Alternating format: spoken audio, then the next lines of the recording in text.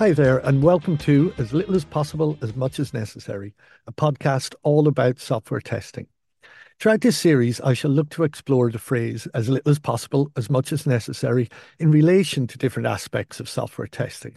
How can we reach that nirvana of only running core valuable tests that give us as much information as quickly as possible?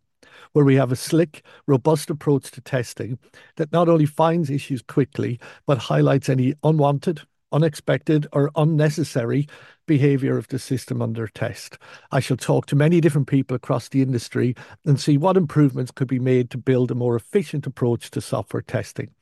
Across the coming episodes, we shall explore such topics as automation testing, exploratory testing, performance testing, accessibility testing, test contracting and recruitment, test conferences and education, and even a view of testing through the lens of software engineering.